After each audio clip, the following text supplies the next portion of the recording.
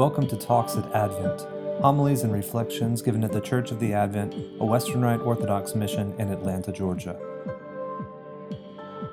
Today's speaker is Father Michael Kaiser. Prayer is not working. Every time we have a great national disaster, whether it's the shootings in El Paso or Dayton or Gilroy, California, or someplace like that, we hear more and more remarks and comments like that, some rational, some less so. One that comes up regularly whenever another tragedy happens is that praying about them is not enough. It is not working. God's not listening. So something else must be tried. What that is, of course, depends upon the political beliefs of the speaker, convinced the solution of legislation that they propose would be the best one to prevent such national tragedies in the future. What this indicates is there is a great misunderstanding of what prayer is. We persist in thinking that we pray in order to get things from God, get him to change his mind, vary his will, get him to give us something that we want, or run the use in a manner that is particularly pleasing to us. If someone is sick, of course, we pray they may be well. If hungry, that they may be fed. If angry, calm. And yet the fact is that people die, go hungry, and remain angry with great regularity. And if that is how we judge what goes on when we pray, then you might be forgiven for thinking that prayer is not working. But the problem is not prayer, but the way in which we think about it and what we do when we pray. Public worship and personal prayer are the twin supports of the Christian life. All our growth will take place in context that they provide. And they are not the same thing, and they are not interchangeable. Coming to worship, which we're doing right now, is not a substitute for individual prayer. We do pray during worship, but we do other things as well. We sing, we learn, we offer. Worship is what we do as a group when we gather as the body of Christ. The prayer that is offered then is a united offering of prayer by the entire church. Personal prayer is just that, personal and individual. It is my own personal conversation with God, my own dialogue in which only God and I are involved.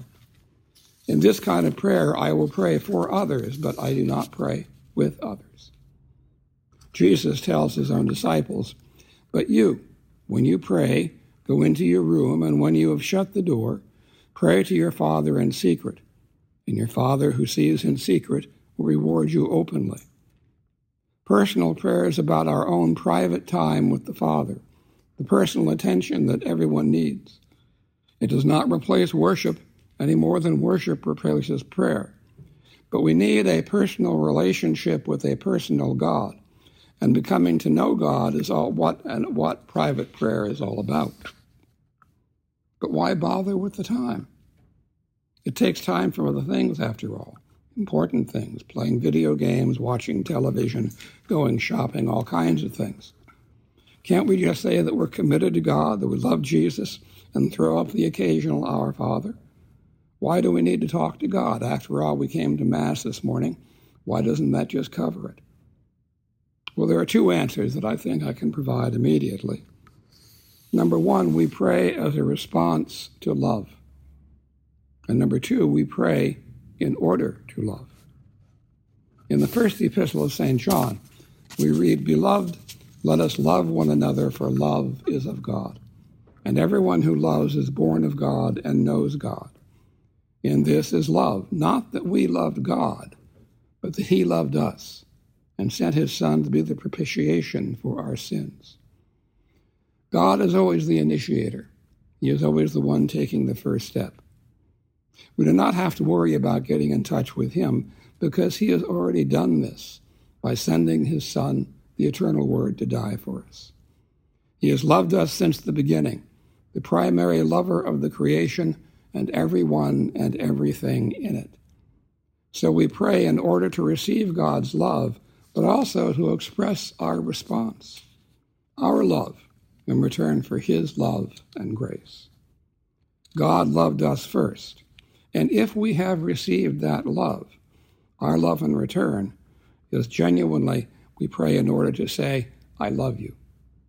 Not just because we want things from you, in order to come to know you, to learn your will, and then, having learned it, to do your will.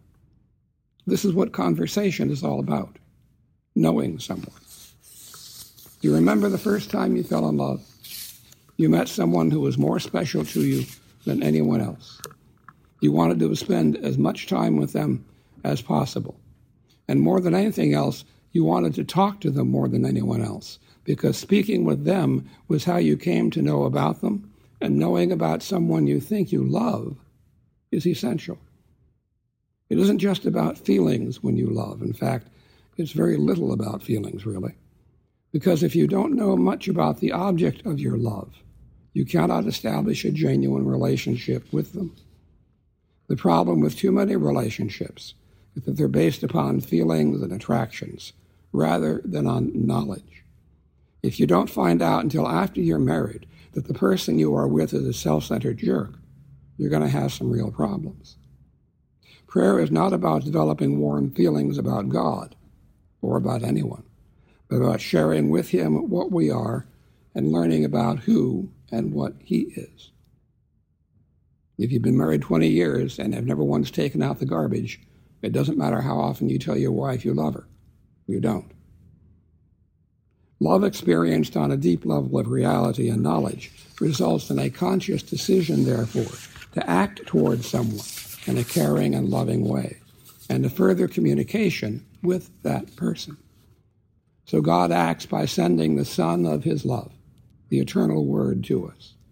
This is the ultimate declaration of love.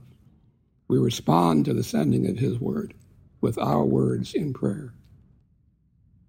But praying is more than a response to God loving us. It's part of how we love Him.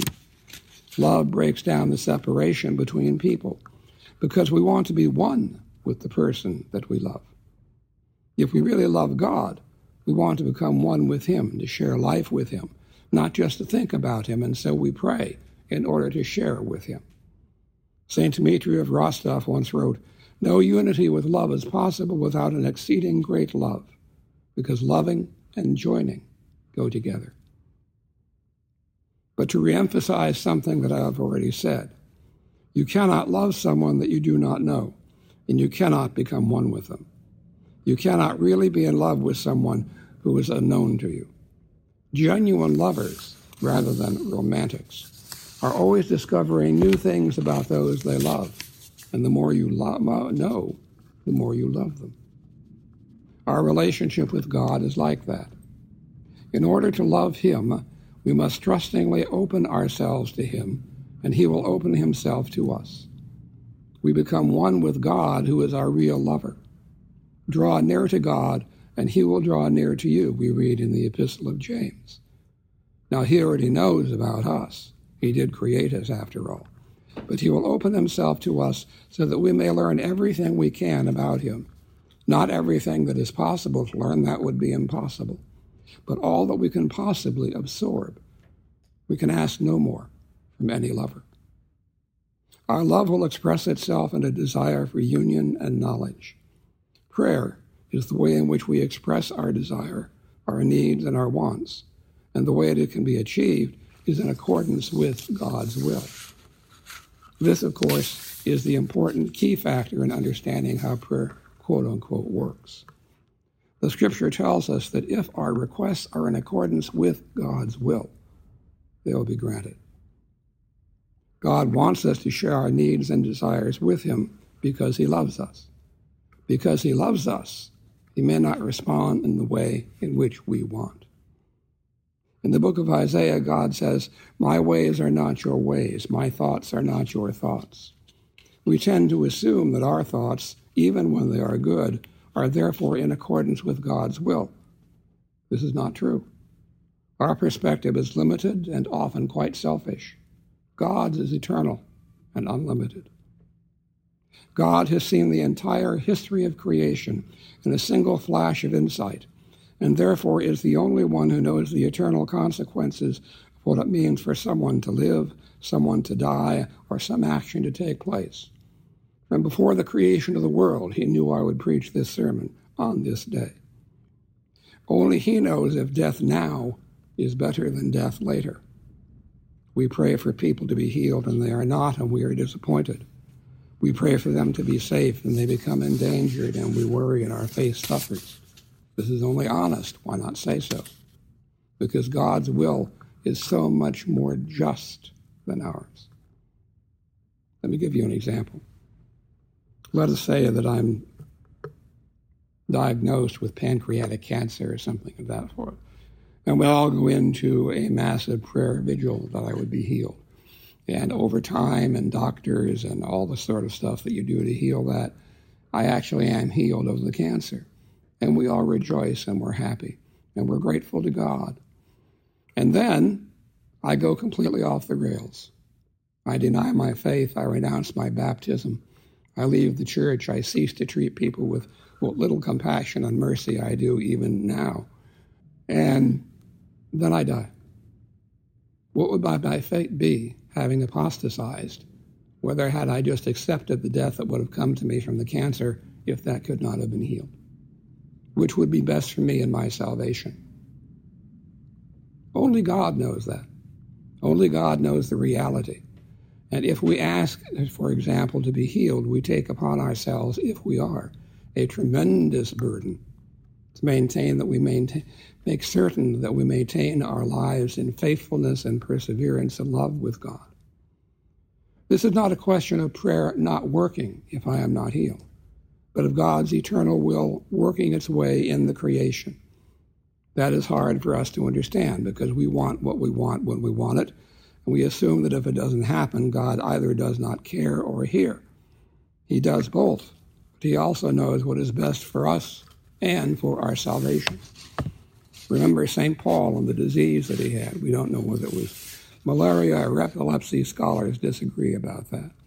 But the fact is, he prayed repeatedly. 3 times, he says, he asked God to heal him of his disease. God said no. He said, my grace is sufficient for you. You don't need to be healed. This is also why we must pray fervently and persistently.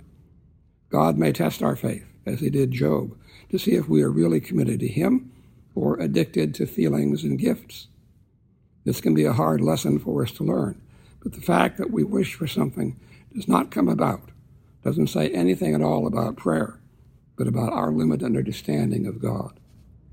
A loving no still means no, and no is an answer to a request when someone who knows precisely what we need and when and if gives it. As we grow in both understanding and maturity in our relationship with God, we should be able to see more and more of life through his eyes, rather than through our own narrow vision. In the name of the Father, and of the Son, and of the Holy Spirit, God is one. Talks at Advent.